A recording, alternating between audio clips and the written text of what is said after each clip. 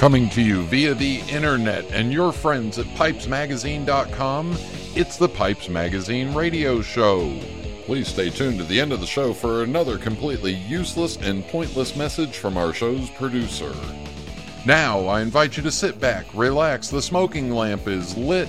Here's your host, Brian Levine. Welcome. It is the Pipes Magazine radio show. Yes, the sometimes irreverent, sometimes educational, but always entertaining weekly pipe smoking broadcast. I am your host, Brian Levine, coming to you from my recording studio built here at my office for possibly the last time.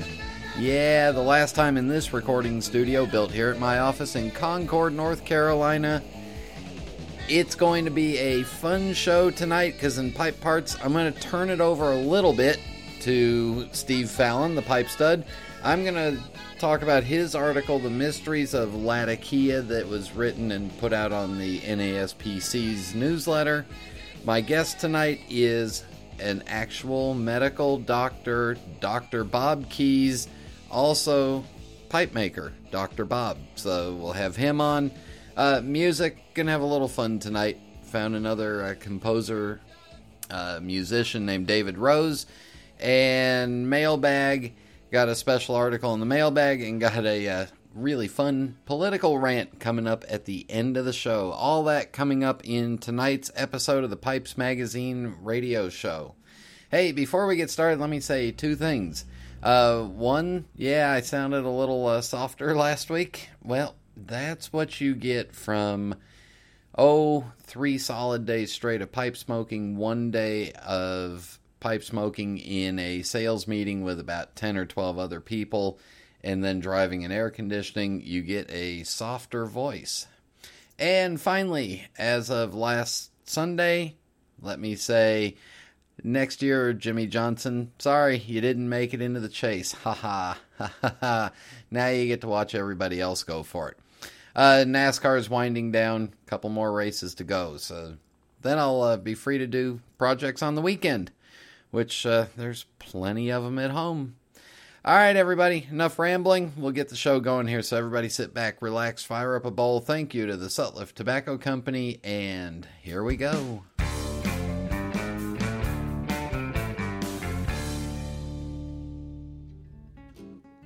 The Carolinas and the tobacco tradition have been woven together generation after generation. From the Blue Ridge Mountains to the coastal low country, it's an integral part of our culture and heritage, building our beautiful tapestry. Cornell and Deal is proud to blend our pipe tobaccos in the Carolinas. Our history with tobacco dates back to the mid-1800s, and in that time we've perfected a variety of blends. The Carolinas have given us the perfect backdrop to do just that. Whether you're a fan of the rich Virginias, bold Latakias, spicy Periques, or unique aromatics, we've got a tobacco that's just right for your discerning taste buds. At Cornell and Deal, we live all things pipe tobacco, blending it, smoking it, and enjoying the company of those who share our excitement. Tobacco, it's what we do. Stop by CornellandDeal.com. Heck, I wish I had a genie who could make it easy to order pipes and tobaccos online. You don't need a genie, sir. Visit fournoggins.com. They stock all your favorite pipes and tobaccos, and every order gets fast personal attention. Orders are packed carefully and shipped quickly by priority mail. fournoggins.com. fournoggins.com. I can still see you, you know. A bit rusty, sir. fournoggins.com. Hey, people, it's your old pal, Jack. Now, you're listening to the Pipes radio show. What's it about? The answer is I don't have the first damn clue, but mostly I'm guessing it's a tobacco show about pipe smoking. So why don't you jam that in your pipe and light it up?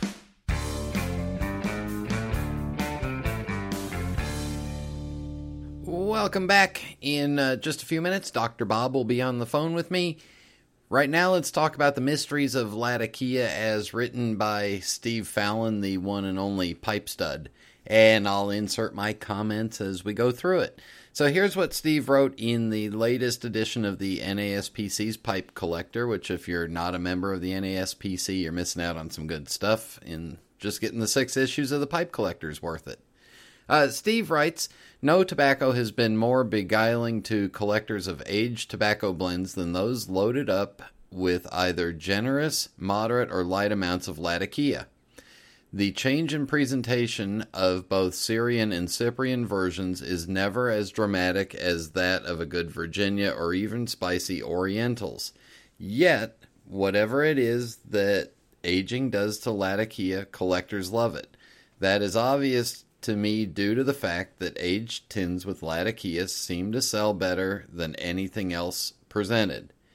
Latakia is the result of a process whereby the leaves are cured over controlled fires of aromatic woods and fragrant herbs. Latakia is mainly grown in Cyprus and northern Syria, and I'll interject, not in northern Syria now or has been for a while, and may not ever again until they get things straightened out. Then he goes on to write, after the leaves are harvested and dried, they are hung in tightly closed barns and smoke cured. Small smoldering fires of oak and pine fill the barn with smoke and cover the leaves with smoke particles. According to various accounts, Latakia was actually accidentally created. Peasants in Syria had harvested a superb crop of tobacco, and since their storage space was limited, they needed to store the overflow in the rafters of their modest cottages. The tobacco farmers had no modern heat sources, so they would cut wood in the surrounding areas of where they lived to warm their homes and cook their meals. After one particularly cold winter, one of the tobacco farmers went up into his rafters and took a wad of the now smoke-cured tobacco to load his pipe. He discovered that after a long winter of absorbing the wood smoke from his fires in the cottage, the smoke presented a very unique, and I'll say this, Steve, very and unique, no, it's either unique or it isn't, unique flavoring and taste to the tobacco. It produced a very heavy taste with an aroma that has a darkly smoky presentation. He rushed out to tell all of his fellow tobacco farmers what he had discovered and encouraged them to fill their pipes with his rafter-cured Latakia, and the rest, as they say, is history. So now both Cyprian and Syrian Latakia are ingredients in traditional English mixtures. Sometimes only a tiny bit of leaf is needed to round out a blend, while other times more is better. I even know of one smoking friend of mine who puffs on nothing but 100% Cyprian Latakia. That friend of his must be crazy. I won't sip on any of it. And he goes on to say, I was recently conversing with several well-known pipe and tobacco collectors regarding just how well Latakia ages. Most of them say that Latakia ages beautifully and becomes more mellow and refined as it ferments in the tin. And there are some collectors out there who say Latakia does not age a great deal and actually becomes flat after a period of 10 years or so. In fact, this information has recently been spread all over the internet on pipe forums and elsewhere. I think our hobby has always had a herd mentality. If one person of note in our small hobby says something as fact, minions decide it must be true. But those of you who regularly check out my site know that Latakia-based blends are getting incredible prices, and below are current prices that I'm regularly getting on my website for old classic blends with Latakia in them. 300, he writes down a couple of them, writes down a bunch here, I'll give you a couple of them. $375 to $400 for Balkan Sobrani 759 and 50-gram tins. Sullivan Powell Gentleman's Mixture in 50-gram tins, $150 to $175, and they're just some outrageous prices. He goes on to say that sure is a lot of money being shelled out for decades-old Latakia-based blends, but of course, you also have to take into consideration that all of the above are no longer produced, and that adds to the collectability. From my own personal experience, I have noticed that the depth of Virginia Oriental flavors actually deepen and can become quite heavenly after 10 to 20 or more years of aging. Latakia will mellow out and produce a more subdued flavor after 10 to 20 years in the tin. Maybe that is why I absolutely love the old Balkan Sobrani 759 so much. The years of aging have brought my favorite Virginia Oriental flavors to the forefront, and the Latakia taste, which I still crave in that blend, may have become more subdued and not as overwhelming to my palate. But please remember, the last time I smoked fresh Balkan Sobrani was in the early 1980s, so there's no way I would truly remember whether the Latakia flavor faded or not over the years. I also love the 1990s McConnell's version of Rattray's Three Noggins and Black Mallory much better than the original Perth, Scotland stuff. I think the Perth renditions of those two fall way short of the Latakia flavor I get from the newer tins. Is that because the Latakia leaf is broken down, or is that because McConnell's had a heavier hand in portioning out the Latakia? I just don't know. And then again, with everyone's taste buds being different, that has to play a big part in this comparison thing too. I guess in summation, too many well-known and respected collectors are buying up old Latakia-based blends and spending quite a bit of money on them for me to think the Latakia flavor has dulled. My high-grade tobacco customers spend a lot more money on old Latakia-based blends than famous old Virginia-based blends of the same vintage. The exception may be the original Bell's Three Nuns. So according to the marketplace that I cater to, whatever aging does to quality Latakia, it must be good. He signs it, happy puffing to all. And the only reason I bring all this up is because Rick Newcomb and I were talking a couple of weeks ago at the Richmond show, and he said that one of the new phenomenons in the last 10 to 15 years is a bent pipe, a pipe cleaner must pass all the way through. That's a relatively new phenomenon. Only in the last 10 or 15 years has that been an issue. So I wonder if that's something that one person said that everybody followed. The other thing that I'll point out is that even in my Escudo tasting that we did a couple months back, or 6 months ago, how long ago was that? Yeah, even on that, I noticed that I liked a version that was not as aged as some people would say they love. I like the punch of the Perique, so maybe maybe some of those Latakia blends are smoothing out too much for people, just like some of my Perique blends smooth out too much for me. All right, there's Steve's opinion, which he is the leading expert on, and there's my opinion, which, of course, I am always the leading expert on my own opinion. And in just a few minutes, we'll have Dr. Bob on the phone, and we'll get some of his opinion. So stay with us. We'll be right back. This is Internet Radio. Craftsmanship, history, tradition. These are the hallmarks of all quality products, from the finest wines bottled in France to the most highly engineered automobiles manufactured in Germany. Denmark has been the one country in the world where craftsmanship, history and tradition have for centuries created the finest pipe tobaccos in the world. Since 1887, the Hallberg family have led the pipe tobacco industry through their ownership of Mac Baren Tobacco Company, and they continue to create the most sought-after blends in the world today, just as they did over 100 years ago. In keeping with their long history of providing the world with the best tobacco on earth, Mac Baren is proud to announce their newest creation, Modern Virginia, as a loose-cut version and a flake version. Bright and dark, rich Virginia tobaccos have been combined with just a hint of burley for strength in this soft and smooth smoke with delicious fruit undertones. As the world leader in flake tobacco production, Mac Baren is sure that this blend will appeal to the true connoisseurs of traditional Virginia flake tobacco, as well as those who like their tobaccos on the sweeter side. Enjoy the culmination of centuries of experience by picking up a tin of Modern Virginia from Mac Baren Tobacco Company. Available at fine tobacconists everywhere. There's nothing quite like a good book, or my genuine Missouri Meerschaum corncob pipe, an American legend since 1869. It's the coolest, smoothest pipe I've ever owned. See for yourself at corncobpipe.com. We are back on the Pipes Magazine radio show, and joining me on the telephone is the other doctor of pipes, not Dr. Grabo, but Dr. Bob. Dr. Bob Kiess of Vermont, welcome to the Pipes Magazine radio show. Well, thank you. It's good to be here. Now, for everybody that is wondering, you are an actual MD, medical doctor, professional that helps heal people, correct? Yes. I am a mangled doctor. I mean, an MD. That's for sure. All right, so where did you grow up? I have not yet. I'm working on that part. Now, I'm a Pennsylvania guy. I grew up in central Pennsylvania in a town called Williamsport, which people know by the Little League World Series. Once a year, we know where you are. Yeah, exactly. And a lot of people read a publication called The Grit, G-R-I-T, and it's circulated throughout the world, and it was always published there. So a lot of people just had heard of Williamsport through that publication.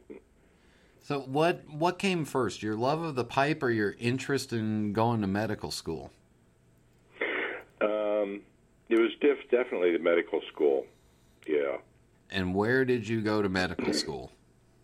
I went to College Physicians and Surgeons of Columbia University, New York City. PNS, as we called it. So that's like a really big school and everything. Yeah, it was. You know, being an old country guy like I was growing up, it was a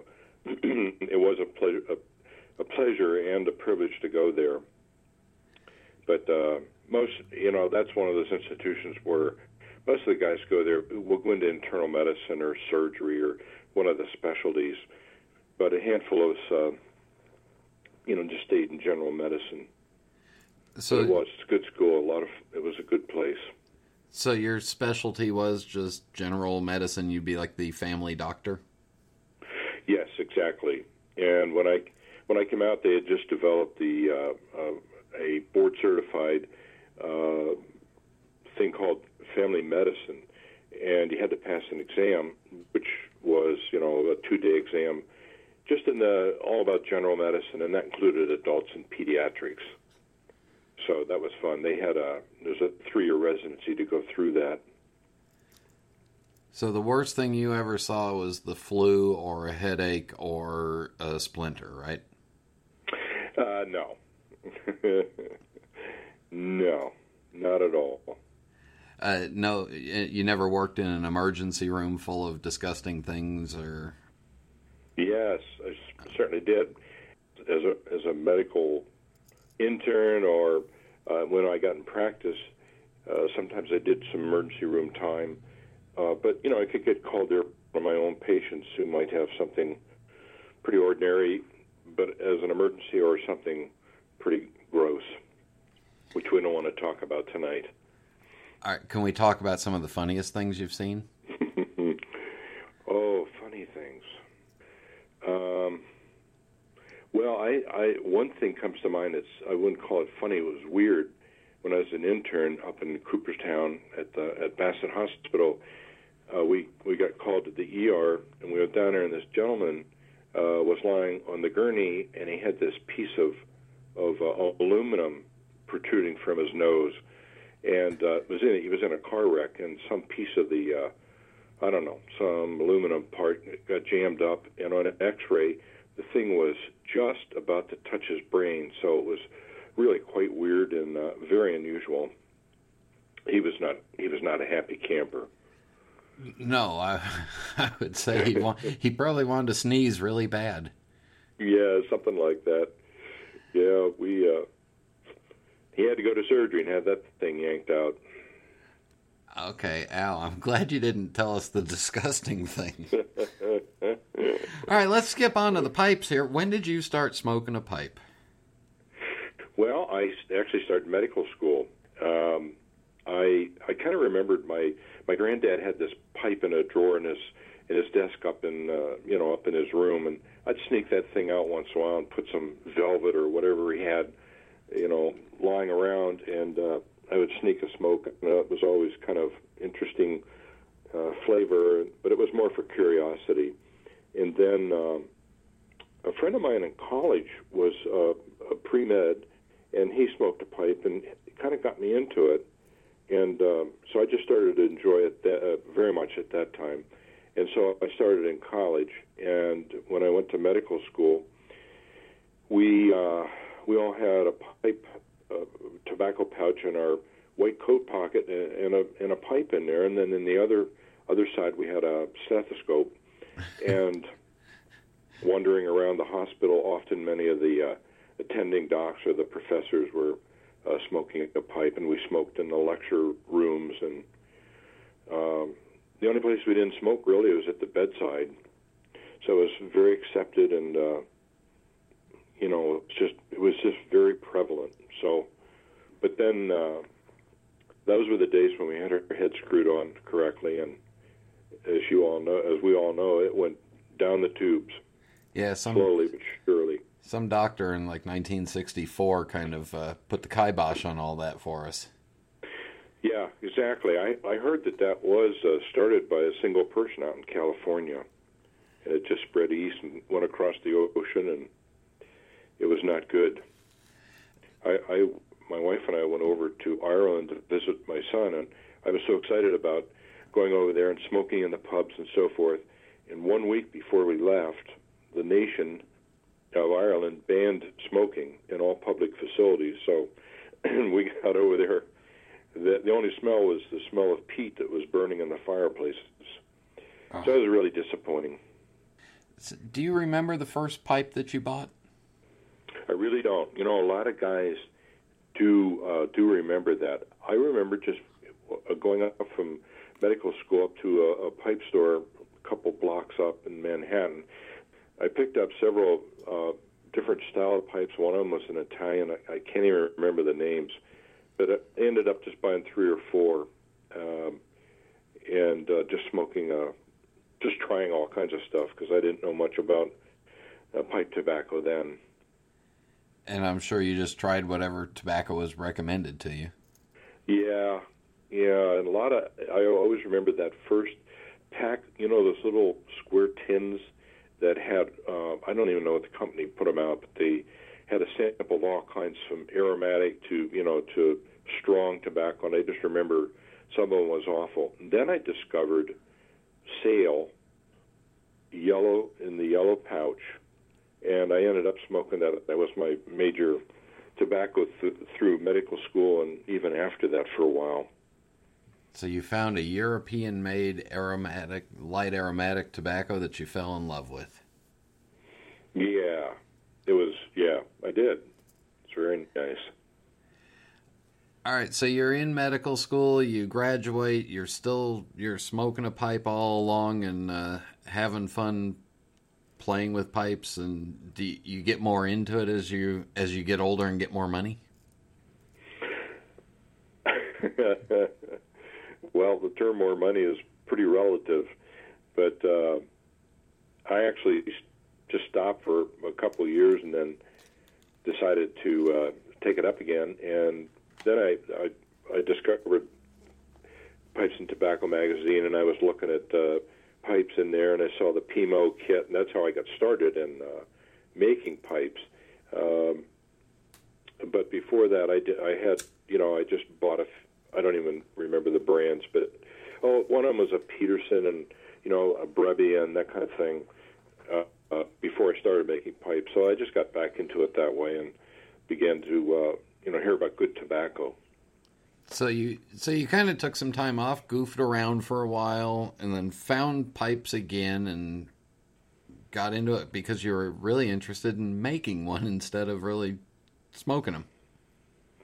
Yeah, it just sort of happened together because I started up, and then, like I said, that magazine, I looked at that. I always liked to fool with my hands, and make things when I was growing up. I made lots of models and all those kind of things, and I thought, wow, that'd be cool to make one.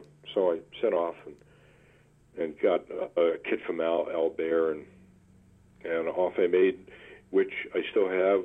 I won't show it to too many people because it's so incredibly ugly. It certainly would qualify for a Halloween pipe, you want to scare somebody. Now, if you like to fool with your hands, did you make like some decorative scar patterns when you were stitching people up from stuff, or? No, I just concentrated on getting it back so it looked pretty again. Oh, okay. When did you live in Vermont now? When did you move up there? We moved up here in 2005.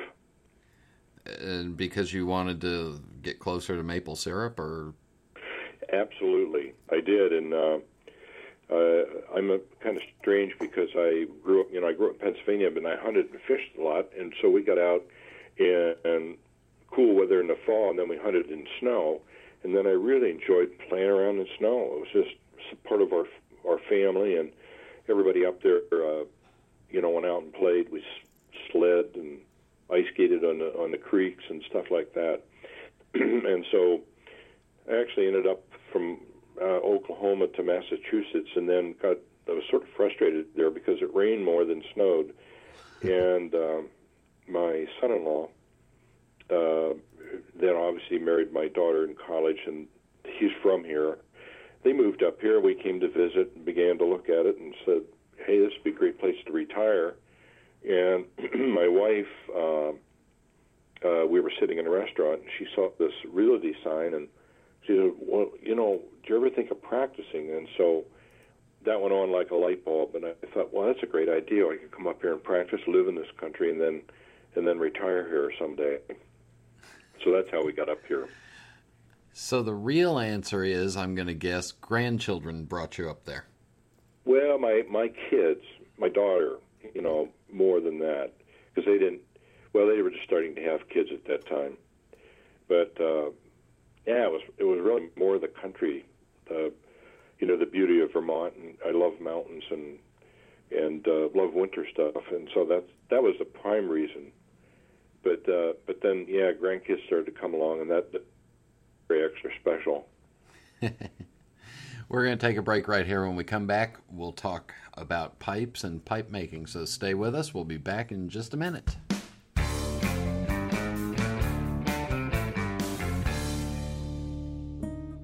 Italians have always been known for their aesthetic passion. It's their birthright, their legacy. And just like Savinelli, it continues to grow and evolve. It is ever-changing. Milan, 1876. Achille Savinelli set out to change the way the world viewed smoking pipes, opening one of the world's first specialist tobacco shops. From one small storefront to a factory that delivered handmade pipes all over the world, the legacy he forged became one filled with success and prestige.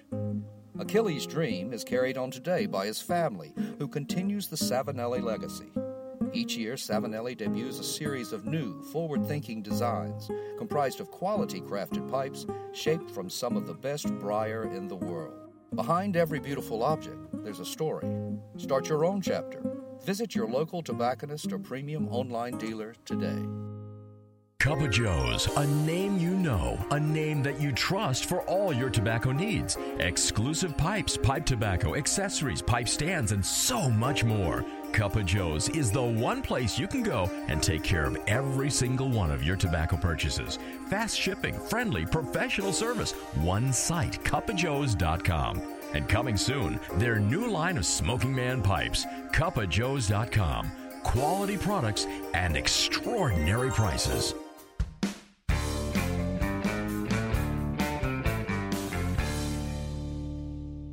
We are back on the Pipes Magazine radio show visiting with Dr. Bob. And first of all, let's talk about your name change, because if I recall correctly, the original name of your pipes were Kiess Pipes, your last name, and then you made the change to Dr. Bob's Pipes. Correct. And tell us all the reason why. Well, I'll start back. I was thinking of using Doctor at one time, and a couple of guys in a pipe club I was going to, they said, maybe people start thinking of, associating that with the name of another pipe, and so I thought, well, maybe that's true, and why not just keep it personal? But then, as time went by, and the anti-smoking nonsense that started, I looked at that. I looked at some of the research, and agreed with so many people that secondhand smoke was just basically nonsense. Except if there's a lot of cigarette smoking in closed rooms in a house, it may affect your kids and so forth. But not in restaurants and all that. And it really was very annoying, and I hated the bastardizing of the research, and just twisting it and so forth. And so I just got somebody said to me, you just ought to use the doctor name. I think it would work. And I got to thinking about it.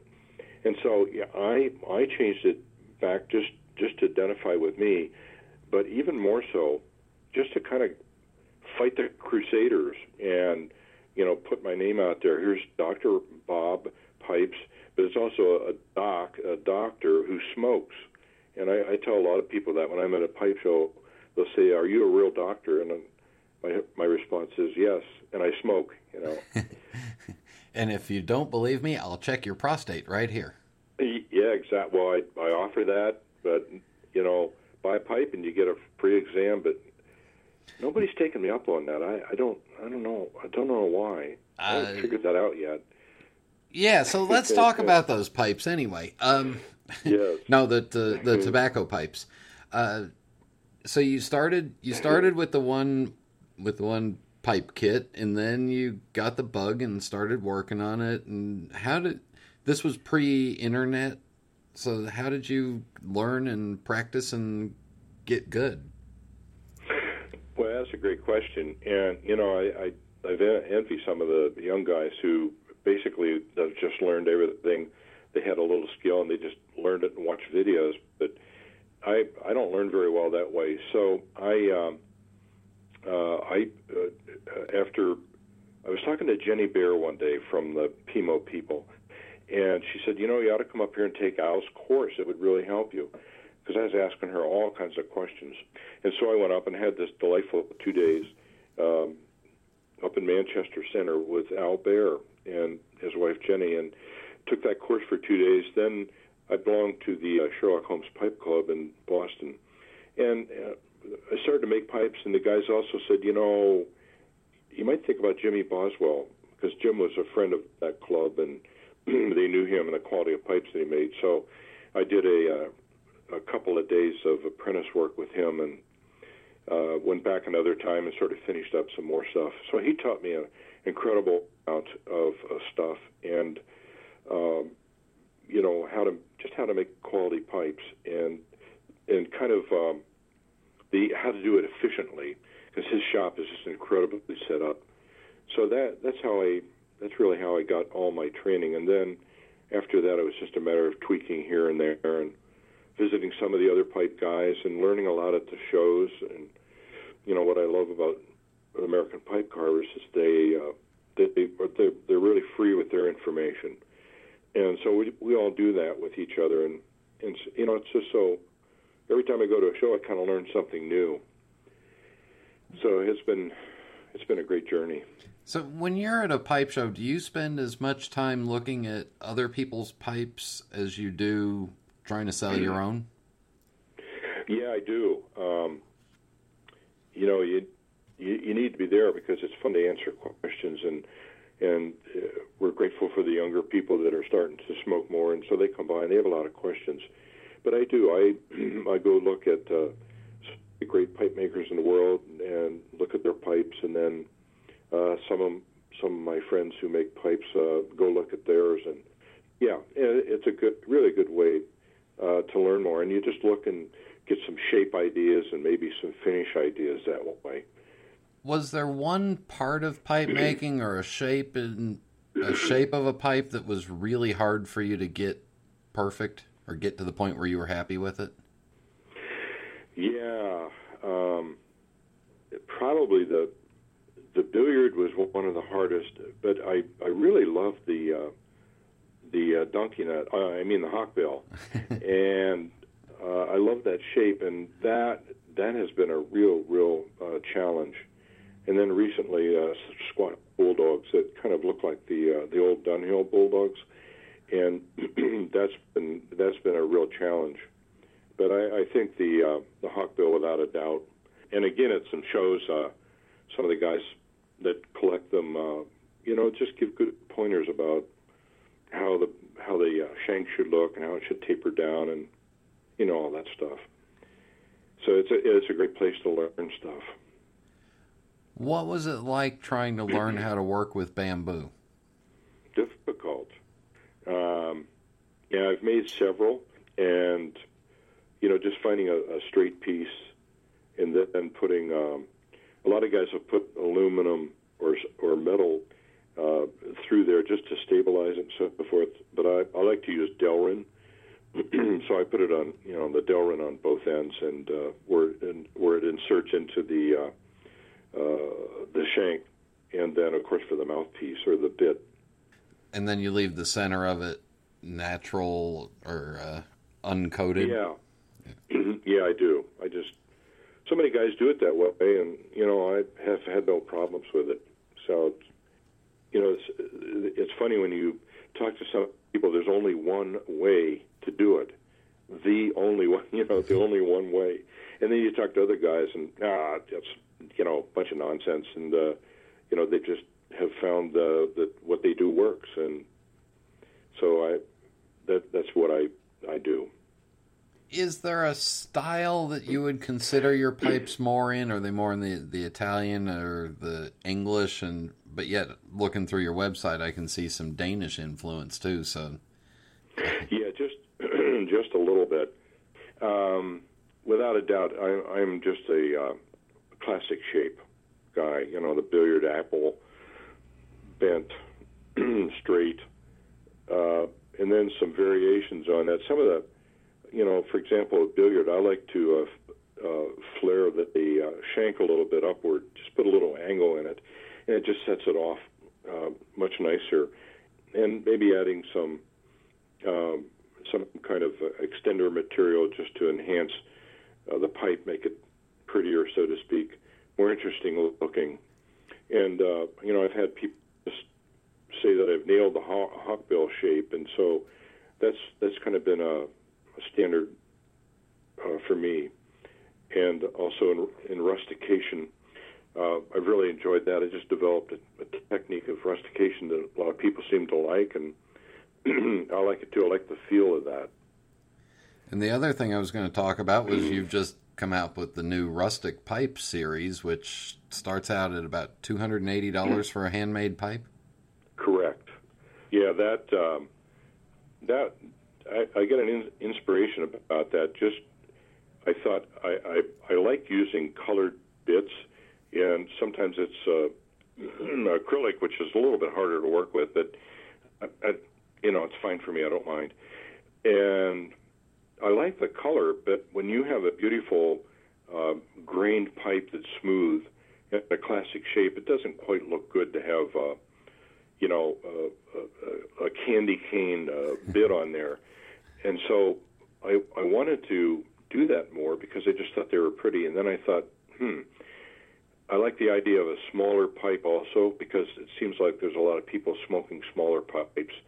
And then since I've had such good feedback on the rustication, that's what I decided to make it a standard shape and always rusticated, always small, and always with a colored bit. Not necessarily a bit that was, kind of outlandish, but just attractive. So that's how that series came about. Yeah, I was going to say, for an old country doctor, you're not afraid to use color. I'm a almost retired country doctor. I'm glad you got rid of the old. Yeah, I am. You're not afraid to use color in your pipes and mix it up a little bit. Yeah, exactly. I'm going to this past year I got some color in a bowl, but I love to do Christmas series, and there you try to get red and green somehow, and so there's some beautiful stuff. It looks like candy cane. I made some bits out of, and I've seen guys use some green bowls or even the red bowls. They're quite pretty. So I'm so classic though. I tend to stick with the light brown, medium brown, dark brown, or black. But it's just fun. It's fun to do something different. I remember once I was talking to Lee Irk, and he said, "Just try it. Just try something." He said, "You're not gonna. Nothing's lost. Just try it. If it doesn't work, it doesn't work." So that was kind of an inspiration to just do something different. You want to talk about it? You want to talk about an old guy? Lee is old. Yeah. Well, but he's young at heart. He's a young at heart guy and a lot of fun to be around.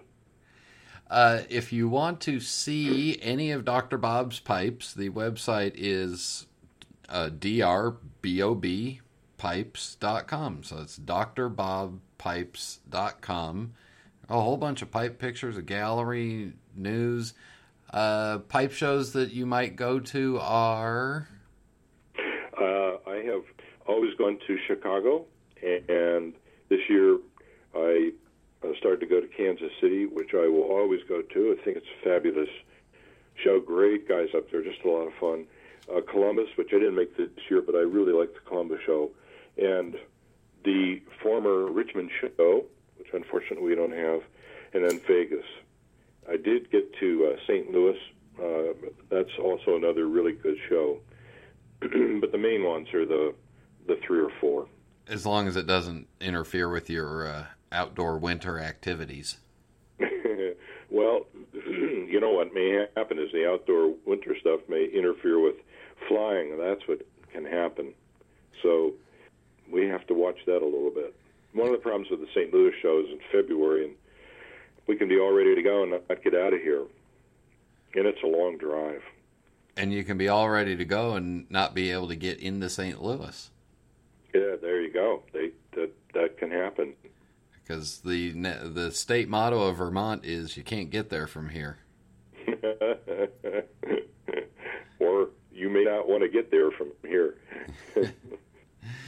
All right, we will wrap this up with the Fast 5 final questions. There's no right answer, no wrong answer, just whatever comes to your mind. Are you ready? I'm ready. What is the doctor's favorite pipe? Oh, favorite pipe? My own. And what is your favorite tobacco? I will add, I love Sheratons, so I collect those, but that's there. I like most of the Dunhills. Just almost any of those I really like. I like the new Crown Achievement that's out, and the Balkan Sobrani, the new stuff. And what is your favorite drink? My favorite drink, as in water? Or well, whatever you say. I love Scotch. Yeah, I like single malt Scotch and well-crafted beer. And Vermont's a great place for that. It is. We have some of the best up here. And some of the best home brewer. No, never mind. Yeah. When it's time to relax, is it a book, a movie, or music?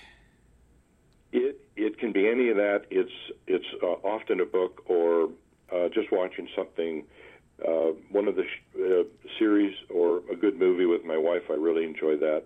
Love watching the old Sherlock Holmes stuff. That's really a lot of fun. And reading Sherlock Holmes, that whole series is fun. And last question. Do you have a favorite pipe smoking related memory that we haven't covered yet? Yeah, I would say it would be multiple times when I was lived in Massachusetts and went to the Sherlock Holmes Pipe Club. We just had some absolutely fabulous evenings sharing our pipes and tobacco and a lot of nonsense, but those were the most memorable times. So to learn more about Dr. Bob's pipes, go to his website and check him out, or run into, as I do frequently, run into Dr. Bob at a pipe show, and you might get a free gift with your purchase. There you go, which we won't review, but I'll be glad to review it when we get there. Yeah, the pipe shows, if people aren't going, they got to go. They're just absolutely wonderful. Great place. You know what I love? It's always great to sell pipes, but I love the camaraderie there and just meeting all kinds of people. That's what makes them. It's the guys and the ladies. Yeah, where else can a guy like me hang out with a doctor that makes pipes? And there's other doctors running around there that collect pipes, too. Yeah, exactly. There are. I mean, like real doctors and everything. There are, yeah, like George, the chest surgeon. Yeah. Yeah, it's pretty cool. Dr. Bob, thank you very much. You're very welcome. It's my pleasure. We'll be back in just a minute. This is Internet Radio. It's Saturday morning at the crack of dawn. The cool chill of night still clings to the air as the sun slowly rises over the misty surface of the lake. You've waited all week for just this moment. You know that today is going to be epic. Everything is here to ensure perfection, from the nice full cooler packed with your favorite suds to the other empty one, waiting to be filled with piles of freshly caught fish.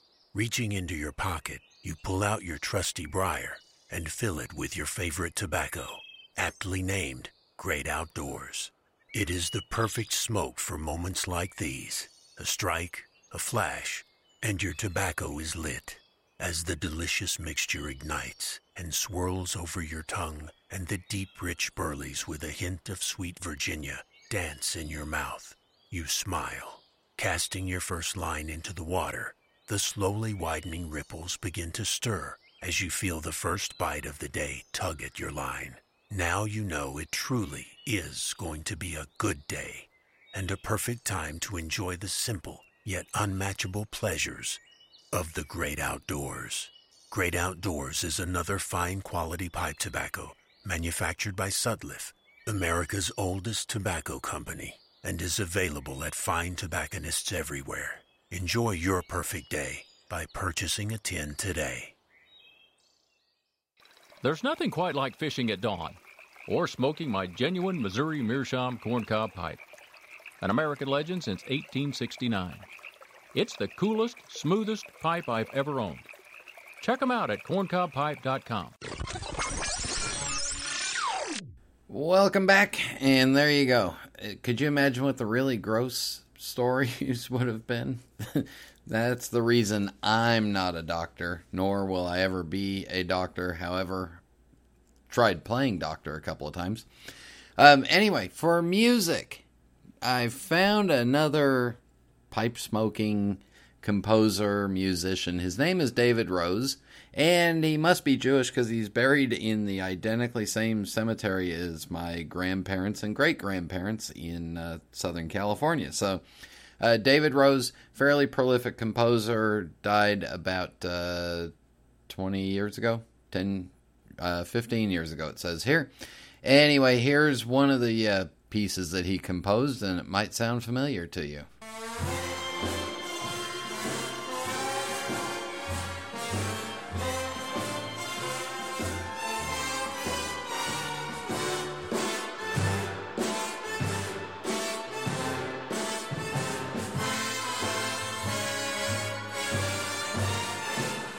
All right, we'll slide that down. That's not the song that I'm going to play for you, but that is actually a song called The Stripper, and it was composed by David Rose, the same composer that I was poking around and looking for some music on, and son of a gun, there it is, The Stripper. Hey, just perfect in time, 2 weeks till Vegas. No, the song that I'm going to play for you is composed by David Rose, and it's called Blues in the Night. Here it is.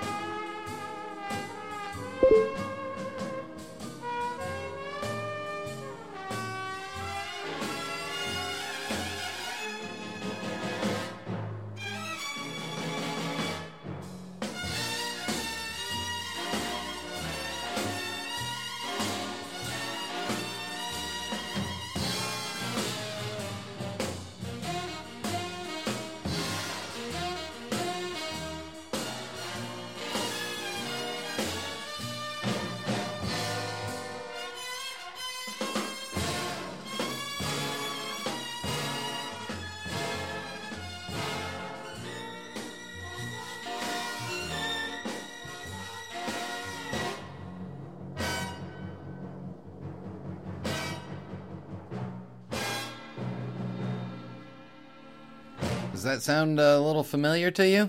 David Rose was highly prolific in the TV and film industry in the 60s, 70s. By the early 80s, he had retired and smoked a pipe. Oh, my God! You've got mail. You bastard! In the mailbag, let's hit on the first thing. Yeah, there's an article bouncing around on ABC News from October 15th that states pipe smoking rises from ashes to be hip. Well, it took ABC News to figure out what I've known for the past 5 years, that there is an upsurge in interest in pipes and pipe tobacco. And ABC News interviews a couple of retailers and one of them that makes pipes, Rich Lewis, and one member of the trade association. And they talk about how, and this is the line that I like most, sales are heating up, however, thanks to a young, digitally wired crowd that no longer see pipes as an embarrassing anachronism. Well, what they go on to talk about is the hipsters and the young people that are coming in, and really what it is pipe smoking's getting interesting because we all like the good stuff. We're all getting interested in micro brews, specialized coffees, and we all would rather have a little bit of the good stuff than a whole lot of the mediocre stuff. That's my thoughts, my opinion. Check that out. You can find a link to it on the Pipes Magazine radio show's Facebook page, and I'm sure there's a link to it somewhere on PipesMagazine.com. So poke around there, read that article from ABC News. Yeah, news like they just figured it out. We've been seeing it for 5-6 years.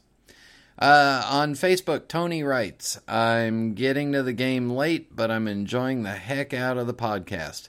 Went on a road trip this weekend and put the whole family asleep. I'm only on 11 or 12, but I'm picking up steam. Keep up the good work. The hobby needs this show. Thanks for all you do, Tony. Thank you very much. Glad I could help knock your family out for a while and give you some peace and relaxation while you were driving.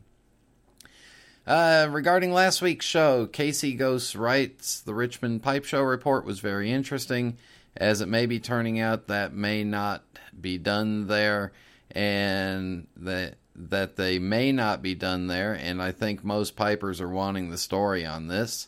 Well, we'll see. If they're really thinking about moving to a venue that doesn't have a hotel immediately adjacent to it, they're probably doomed. Wasn't too excited about the interview, not that it wasn't well done. Hard to get excited about listening to someone who I know nothing about go through his life story. Well, now you know something about him. Not much context there. And why do ministers always say they got a call when all that happened was they accepted a job offer? Are they referring to a phone call? He writes, I like the Travis Tritt, but that song was a little weak. Well, I guess we missed the boat for Casey Ghost last week. Oh, well. John Seiler writes, okay, I was here last night. You and Kevin were not. Oh, well, so much for great expectations. I just had to wait 24 hours. Good summary of the core show. It seemed to be more of a buyer's market than a seller's market. Core organizers did their usually superb job of carrying off a fun show. By the way, as usual, it was nice seeing you again. I agree with Casey Ghost that a hotel adjoining a show venue is a must, as is easy access for handicapped people and vendor loading and unloading. I do not know Quincy. His path to pipes mirrors many of our own. I tend to agree that a pipe helps focus one's thoughts and enables the words to flow onto the paper. The Travis Tritt song was very nice, very lyrical, and interesting message. Rant, I'm even more of a lightweight than you. If you actually have a drink with me, you are honored. It is a rare occurrence. By the way, I did offer you to buy you a beer when it was free, and I had 2 of them, so thanks, John. Neil K. writes, I enjoyed the interview with the Presbyterian pipe-smoking pastor. I wonder if he's tried Presbyterian blend, one of my favorites. It has been nice to hear from these different members of the clergy throughout the radio show's history. I think smoking is somewhat spiritual, and pipe smoking with all of the accoutrements makes it a bit religious. All the pipe people I've dealt with share a kindness and goodwill. I liked the realness of Quincy. Often ministers put on a false piety in order to try to please the people and themselves, but God knows the truth. Society has demonized smoking. It's good to hear ministers who enjoy, support, and speak about the pipe hobby. I'm guessing Walmart had a run on the movie as dreamers do, since when you mention stuff it seems to increase sales. I bought a copy and enjoyed the movie. Good, wholesome movie. I was hoping to see Walt transition to a pipe, though. Brian, your voice seems smoother or something. Maybe some new audio equipment or adjustments. Love the show. Look forward to it every week. Glad you picked up a copy of the movie. I'll let them know that you enjoyed it. And the smoother was not smoother. It was sorer and lubricated with throat lubrication, shall we say. Condor 172 writes, Brian, once again, a great show. I love the interesting guests you guys always have on, and that seem to fill our hobby. You mentioned the West Coast Pipe Show, and I've managed to get a few guys from my club, the Collective Draw, Boise, Idaho, to attend this year. Few questions for you. Whatever came of your idea to have an after-hours meetup of listeners of the show Sunday night, I think you said? Let me answer that right now, because I'm glad you reminded me. How about 9 p.m. Sunday night at the base of the Eiffel Tower in front of the Paris Hotel Casino on the Strip? There's a little bistro, or there's a little bar there that sells drinks and coffee and water and all kinds of cocktails, I guess. Well, maybe it's just beer, wine, and simple stuff out there. But anyway, it's a nice place to sit if the weather's good. It's a great place to sit and watch people. And every time I've been out there, they've been absolutely smoking friendly. So 9 p.m. at the Paris Hotel, the foot of the Eiffel Tower. Anybody that comes out there, the first round's on me. So there, I'm a big spender. And John Seiler, if you come out, I'll buy you a water or a juice. Then he goes on to write, also, is there a list of vendors, pipe makers that will be at the show? Sounds like a lot of ground to cover and was hoping to scope it out in advance. Looking forward to meeting you in person, Sean. Sean, check out the westcoastpipeshow.com and see if they have it up there. Or you might be able to email them and ask if they've got a advanced list. I know I'll be there. Looking forward to it.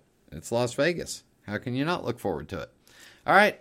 Rant time coming up next.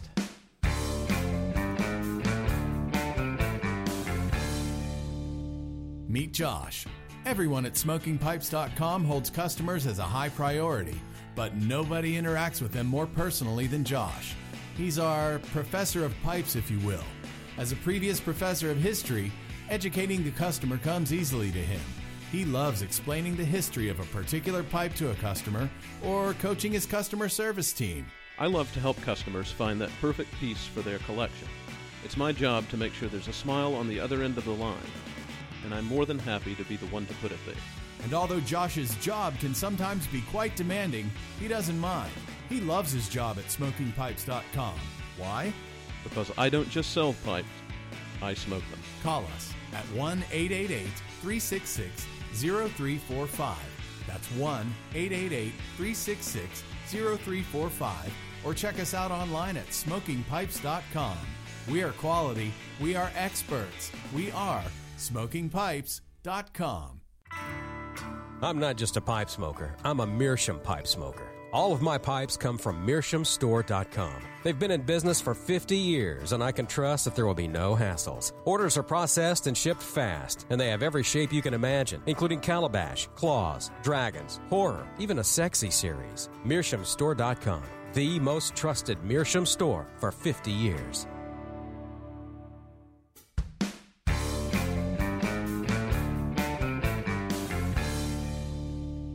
Cowboy.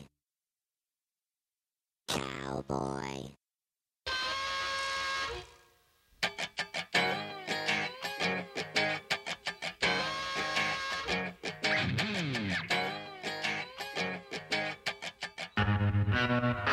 Let me point your attention to a little tiny town in Northern California called Turlock. Turlock, Turlock, California.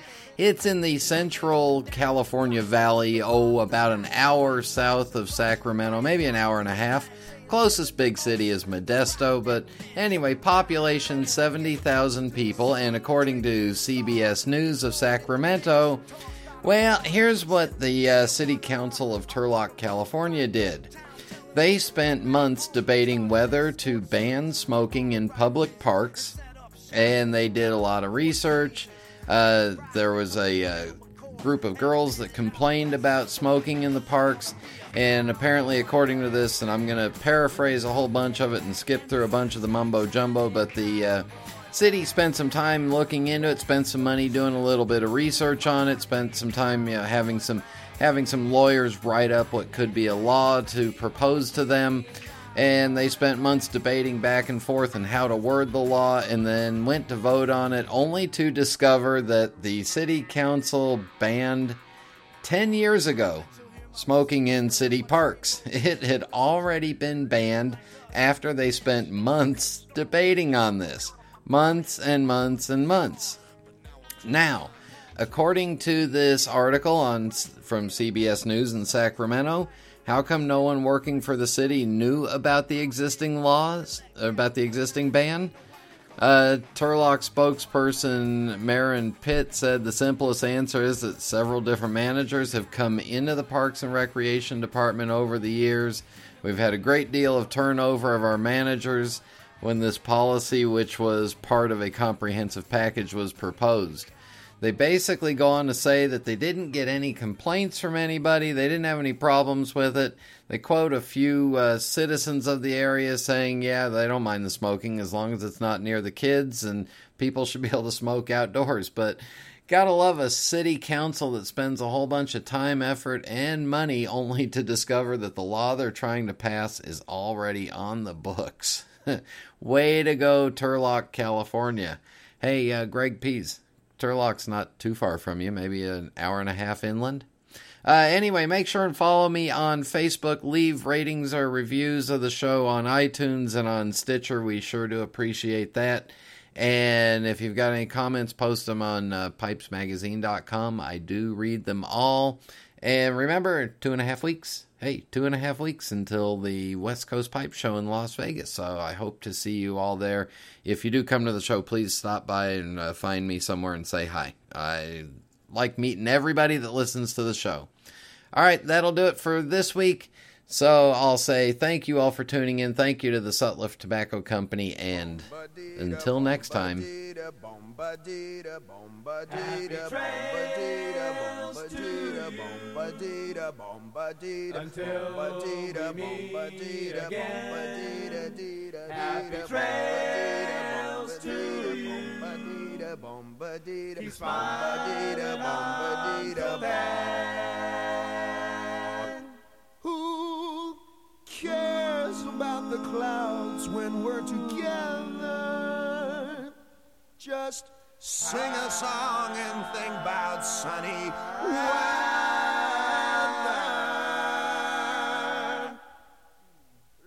Happy trails to you till we meet again.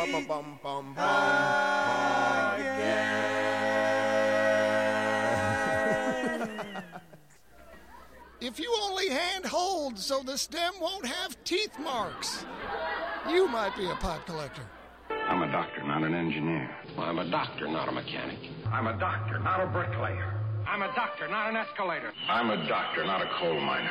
Celebrity voices are impersonated.